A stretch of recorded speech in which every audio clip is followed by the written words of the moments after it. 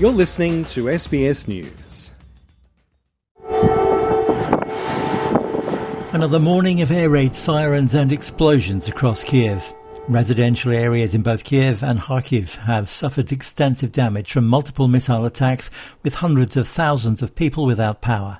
The hours-long blitz involving waves of drone and missile attacks was reminiscent of the early days of Russia's invasion. Moscow claims it was targeting military infrastructure, but widespread damage has been done to civilian areas as well as power and water supplies. 2 people were killed and 49 injured in the apartment building where Anatoly Kozanov lives. We were getting ready to have breakfast and go to work, and then it blew up. Everything blew up. I sat down and started putting on my shoes, bent down, and windows flew over my head.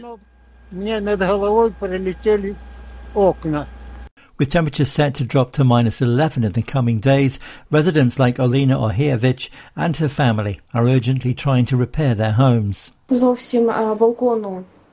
are no windows left, no balcony. The balcony doors are shattered, the window glass and frame in every room have been torn out.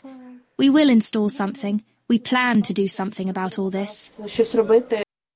In Kharkiv, a residential area near the centre of the city was hit. A 91-year-old woman was among the dead and dozens more were injured. This resident says she had a lucky escape. Everything shattered, all the doors, glass, windows. Thank God no one got hurt. That's the most important thing. We just couldn't find the cat. Dad went to look for the cat. I hope she's alive. The saddest part is that the little cat is not around.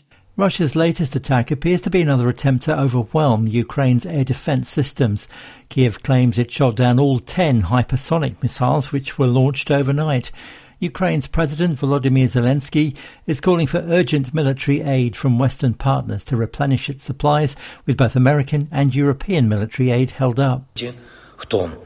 I thank everyone in the world who helps. Patriots, IRIS, NASAM.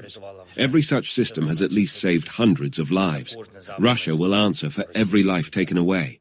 Glory to Ukraine. The intensity of the conflict has increased over the New Year period. A week ago, Ukraine destroyed a Russian landing ship stationed in occupied Crimea.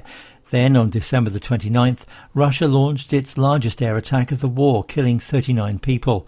Ukraine responded, targeting the Russian city of Belgorod, killing 25 people. Vladimir Putin promised retribution, and so far there have been 3 days of it. Russia's defence ministry has released a video claiming to show the various strikes launched by its forces, declaring all targets were hit. But so was the Russian village of Petropavlovka, with Moscow admitting one of its warplanes was responsible, accidentally releasing an unspecified munition over its own territory. That story by SBS Chief International Correspondent Ben Lewis. I'm Alan Lee for SBS News.